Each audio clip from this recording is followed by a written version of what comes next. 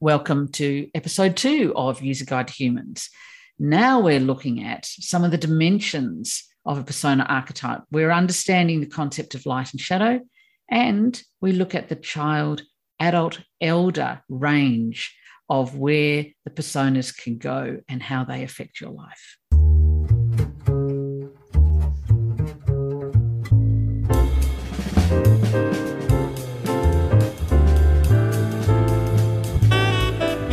So Katie has written and authored the 10 archetypes, and each archetype has its own unique story. Can you tell me what makes a persona? I can. They are really complex. It's interesting, isn't it? If you've done the quiz and you have a look and you go, oh yeah, lion, dog, beaver, there's a swan, a raven, a peacock. And you can think this is really simple baby stuff. I'm a tad offended by this, people. No, it is not baby stuff. They are extraordinarily complex. And there are some differences in what I've worked here. As I said in the previous episode, I have 9 archetypes as a foundation underneath these. And can I tell them quickly the story of how they became animals and birds, Erica? You may. I think you should. Okay. So I was told by a very clever person years ago when I was working with the archetypes, they'd come and done my archetype workshop. They said, this is great, but it's too complex and you'll never get anywhere with it. I really appreciated that. I have a lion, so I love that information, but deep down I knew it was true. And after my long dark night of the soul in the last 10 years, this wise person had said to me, you need to get it down to 4, Katie, because it's got to be accessible. So I was working with someone and I was starting to get it down to 4. We had number 1, number 2, number 3, number 4. And I was working with a lovely lady, and we're working with issues that she was having at work where she was being taken for granted and walked over and so forth. And she said, or I said, I can't remember now, I feel like a bit of a dog's body at work. And we were talking about number 2. And I went, oh yeah, number 2 is like a dog. It's like golden retrievers, because it has to be a specific brand, because there's a lot of different personalities in dogs. And then it was obvious to me, it just was like this lightning flash. Lions are 1, beavers are 3. What's the 4th one? It's a bird. Okay, it's a bird. And so I started writing them from that perspective. And what's brilliant about these animals is we already know intuitively. You know what a lion is like compared to a golden retriever, compared to a beaver, a busy beaver. We've got a lot of language in our world that already refers to them. So these archetypes have already existed. These persona archetypes already exist in our consciousness, in our language, in our stories, books, movies. They're out there everywhere. And so I was tapping into them and bringing them as a language now together to describe our souls, really. It's not just personality or identity that we like to put out to the world. This is like the makeup, the DNA of our unique souls. And you've got 6 of them. So it's quite complex. And then when I got to the birds, I was trying to write the bird and I went round and round circle for weeks. I couldn't get it. And then one day the flash came to me, Katie, there are 7 birds. Mm. And straight away, they actually came off. Bang, bang, bang, bang, bang, bang. I ask everyone listening, do you think you might have an idea what a peacock's like? Of course you do. Think about Moira from Schitt's Creek or Jacket Rose. Mm-hmm. Is that a peacock? And you already knew all this. So this is like it taps into information we actually already have, but then it's fleshed out in a great deal of detail. So then the other birds came in and I just said, well, I'm a raven. And my mum said, well, I'm an owl. And she's a PhD. And it's like, yeah, exactly. So we know straight away, we have a sense of that. And they just came. And then my husband said, oh, you've got it now. That's great. This is, a long time ago, many, many, many years ago. No. I only finished really writing the model in full like December last year. So it took another 8 years to flesh out all the complexities of these. So this language and the personas are unique in that they are understandable by children, which is really helpful for teachers and for parents.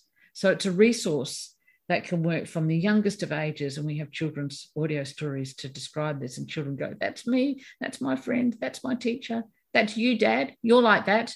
And they get it. So which we love that, our Mirror Mirror series, because it's a language The personas are a language for us all to understand and to accept each other and to not try and change people to be how we think they should be. And of course, that can change families and communities extraordinarily. So in a persona, what's a persona? What's unique in my personas, we're describing the values. So each persona, lion's got a set of values, a swan's got their values, raven. And these are like lenses. You put your glasses on. And this is what we see and believe is very important in the world. So a peacock's got a different idea of what matters than a dog does, or a sparrow does, or a nightingale. And you can't change. You are born with your personas. You can't change them. And it can take a little bit of honesty, doesn't it, Erica, to own some that we don't want to have. Like learning to actually fall in love with the personas we have is part of the journey to self-acceptance. We may have seen some pretty awful versions around us and in our families of personas we have and fear that we're going to be just like that. But you can't wish away that I don't have it and wish I had another one. The mix that you have is exactly right and exactly how you are meant to be. And coming to a place of being able to accept and love all of them is really important. Yeah, I agree. So we're born with our personas. So when we arrive on this earth, we have them in our systems, and how we grow up and how we express our personas are obviously affected by our families and also where we grow up. Yep. Where do we get our personas from? Where do they come from? Well, there you go. How's that for a nice little light question? I think they are our soul. I think we're describing the essence of who we are. I've just had a granddaughter, my first grandchild born, and my daughter and son-in-law, we're all excited to find out her personas and to get a sense of this. And it takes time to reveal them, but we're not, as Michael Mead says, we're not a blank slate when we come in and then things happen to us and we experience things and that makes us. No. The old idea, and this is ancient wisdom, but it's current today, is that you are born with the DNA and makeup of who you are. And I have attempted to be a mirror for you, to present a mirror to you of whoever's listening here. You are this, and this, and this. And then we can name the shadow lessons that you're going to have to learn of that. But those 6 personas have a way of coming together, which bring you the greatest peace, fulfillment, direction, purpose. Yeah. So it's like a recipe.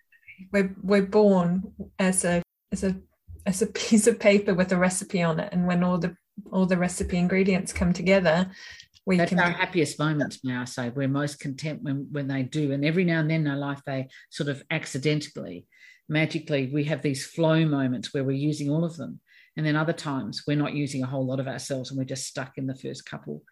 And life can feel pretty difficult, or our life is directed in totally the wrong place. I'm directed in swan world and I'm actually a nightingale. And why am I so unhappy? Why am I feeling soul sick? Mm-hmm. So this is very much about what's unconscious in us. We're only conscious of a few percent of what we're capable of. And this language is trying to illuminate what's underneath the veil here, what really is the essence of you, and then showing you how to integrate these pieces of you together beautifully like a jigsaw. So every persona's got its own sense of style. They've got their own sort of cars that they'd like to drive, the colors they like, their style of clothing. They have their own way of speaking, which you can hear. They have their own values and priorities of what they think matters in life. They have their own style in relationships, their own style with money, their own ambitions or non-ambitions. They are, and so you've got these contradictions where I've got a few who are like this and a few are like this, and we all know we have contradictions and we feel torn this way and then we're going that way, and that can make it very difficult to make decisions about life paths, about relationships, about how to go forward. So they all have a huge amount to them. And something that's different in my work, Erica, is I've always been fascinated by history. I did a bit of history at uni as well, but I loved history at school. And what I have done is attach to the personas their history, that they have been with us throughout human life. And we carry within us inherited generational memory, like epigenetics. We carry within us the memory. So if you have a lion, you carry the memory of all lions throughout history in your soul. And therefore you share their values, you share their gifts, you share their lessons. You share the mistakes, and you carry innate ways of being and speaking and behaving. And why is it so strong in us? Well, because we're tapped into that. We're not tapped into the personas we don't have. They actually trigger us a lot, and they're the ones that we are most judgmental of and most disparaging of, I guess. Would you agree? Don't speak their language. They're almost like aliens. You know, when you come across people and you just go, what on earth? Who are you and what makes you tick? It's almost like, yeah, like you said, speaking a different language. And some people infuriate us within seconds. And some people we immediately connect with, and we bond, and we can communicate deeply within a few minutes. And that's the language, because we've got similar personas. And so we get excited and we go, oh, you're one of my tribe. But we've got 6 tribes, so it's very, very interesting. Some are stronger than others, but it's such a relief when we find people who are on the same page. It's values. It's what we think is important. And when we talk to people who don't have our personas, and we're trying to get our values across and convince them, no, this is what really matters in life, and they're just not understanding us at all, that causes a lot of pain and a lot of conflict in the world, in that we don't speak and understand each other's language, and we get extremely frustrated, and we get reactive to those who don't get us, and we write them off and they write us off. So let's talk about the personas, because you've divided them up into sort of developmental stages and places of being in the personas. So you call them child, adult, and elder, and sometimes you refer to shadow and light. Yeah. So each persona has these stages. They do. So let's start with light and shadow, just to do the first bit.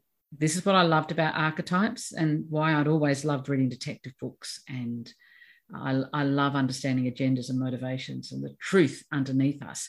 And I don't just want sweet, nice positivity. I'm just not interested. It doesn't feel authentic to me. So I've always loved shadow, but that's my raven. I now understand that. And I think for us to grow in self-discovery and to really feel empowered and free to go in the direction that our soul wants to go, we have to come to terms with our shadow. So our shadow are the fractured parts of ourselves, the parts of ourselves that you don't put on your CV when you go for a job, or you don't put on your dating app. They're parts that we can feel shame about, things that are deemed bad by us and the world. So shadow is actually about the parts that have a lot of pain. When we come from shadow in ourselves, we're coming from a place of fear. We're coming from a place of reactivity, of feeling threatened, of, a place where we're struggling. So every persona has quite a depth of where they get stuck in their shadow and the lessons that they've got to overcome if they're going to reach and be able to contribute these fantastic character strengths and talents and contributions that they were born to make in the light. You're going to keep wrestling with your shadow coming up all your life, but we can get better and better at transcending it and also recognizing it, Erica. So you can recognize and hear yourself when you're starting to act out from shadow. Talking about, I have no idea. You're the one person on the planet who doesn't have one. Isn't that lovely? And I'm lucky to work with you. So I always said after I learned all this, it's like, fuck, I can't do my tantrums anymore because I just know. I know that my rage, which is once you start doing this work and you catch yourself in shadow, you have such an internal responsibility to turn on the knowledge that you have and hold yourself back. And when you begin, it's a practice. It's like trying to hold back a flood. It is. And you're standing there and you don't want to let the words out, but you immediately fail the first 15 times, but the 16th time when you do it, you want to text someone and say, I did it. I held it back. I stopped myself. Sorry. I'll let you carry on. No. It's exactly it. It's practicing the pause, because, when we're in shadow, I link the shadow to the child part of us, the inner child part of us. So if we're in child and our shadows and our fears and our unresolved pain from our life, which we all have, our fracture moments, a lot of which we're not even conscious of. We're coming from that place, but we've got an emotional intelligence. We've got an intelligence, if you like, of an under 5-year-old. Mm-hmm. And a lot of adults spend a lot of their lives in child. Mm-hmm. We see a lot of the world leaders on stage in child. And you can tell a child because they are blaming, They don't take responsibility. They're the victim. You did this, I didn't. They speak in terms like, it's always like this. It's always and never. And it's black and white and there's no solutions. And it's just like this. It's very defeatist. It's very fear-driven. And this is our most damaged part of ourselves. And there's like hundreds of little fractures in ourselves. So each time a shadow comes up, it's saying to you, there's a part of you you're still rejecting that's not integrated in you yet. And that's deeper work for down the road. But that's what shadows represent. And so when we're in child, we feel justified to go off or to withdraw and go mute. So we can be passive, or we can be passive aggressive, or we can be aggressive. You feel quite good. You feel like you're letting it out. I am justified, and you need telling. And well, I'm just not engaged with you. I'm just going to do the cold aloof removal stuff, or I'm going to do the clingy codependent stuff and beg you to forgive me. And so each persona has its style of child. It has. Or I'm going to rage at you, and you can have a couple of personas that are very similar. So there's your domino effect. As you find your personas, you go from 1, 2, 3. You go through your little range there, and that's your pattern. It's no one else's. It's yours. So yes, Erica, when you first are able to practice the pause, and with every fibre of my being, I want to go off with a little reaction, which I have done thousands of times before, and you don't. 20 minutes later, you go, thank God I didn't do that. And that's like this inner parent has come in. The adult has come in and said, I'm sorry, the 2-year-old doesn't get to drive the car. Because if you're 2 or 4-year-olds driving your life, your relationships, your reactivity to what's going on that comes your way in life, you are going to have a crash. It's just a matter of when and how big. And we are very self-destructive. We talk about self-sabotage. That's when the personas are in child. And they're all really hard lessons to learn to get out of them. But you certainly can't transcend them unless you can see them and name them and know what they are. You need to be able to watch yourself in the moment and go, oh, for fuck's sake, that's my dog getting walked over and being mute and pleasing again. Or there's my beaver being a fucking martyr. Like, you've got to be able to see it. That's my parrot swearing. I'm sorry. I've held it back really well so far. But the truth is, I like to swear. My raven parrot, we like to shock. This is an expressionist. It's just that's my communication style. So it is what it is. So being able to see in the moment when my child is running my life that you could put the handbrake on, take a moment, come in and deal with that so that you don't go off course. Of course, this saves us a lot of time of pain and reinfecting the wounds inside of us, if you like, Erica, and then having to heal that bit and doing damage to our life path, doing damage to our relationships, doing damage to our kids, our friends. It stops us doing damage. And so relationships start to get a hell of a lot smoother very, very quickly with those who go further with this work, because you learn self-acceptance, you learn how to parent this part of yourself that no one out there is going to save you and fix you. I'm actually going to have to learn how to deal with these child aspects of myself. So the way I interpret it really is it's 2 parts. It's one is knowing the language, knowing the archetypes, that, having the identity of the archetype, knowing it yourself, identifying it yourself as it's happening, going, I know what's happening. This is my such and such persona. I know this is child because I know that this is where I go when I'm stressed or angry. And then, so that's part A. And then part B is going, there's a way forward. There's a path. It's my responsibility. And then practicing that. That's exactly it. And that is adulting, right? That is the adult persona going, I see you, little 2-year-old. I acknowledge you. I know it's me. It's no one else's fault. It's my responsibility. And I'm going to step in with the adult version and parent myself. Beautiful.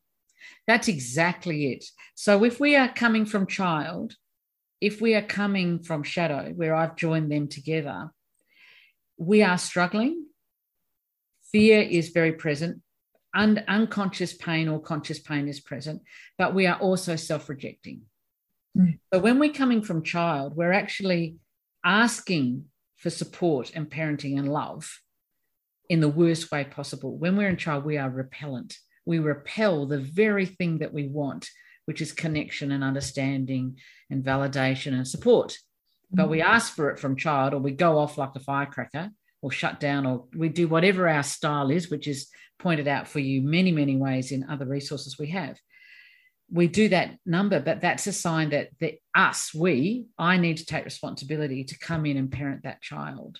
My little girl is really struggling.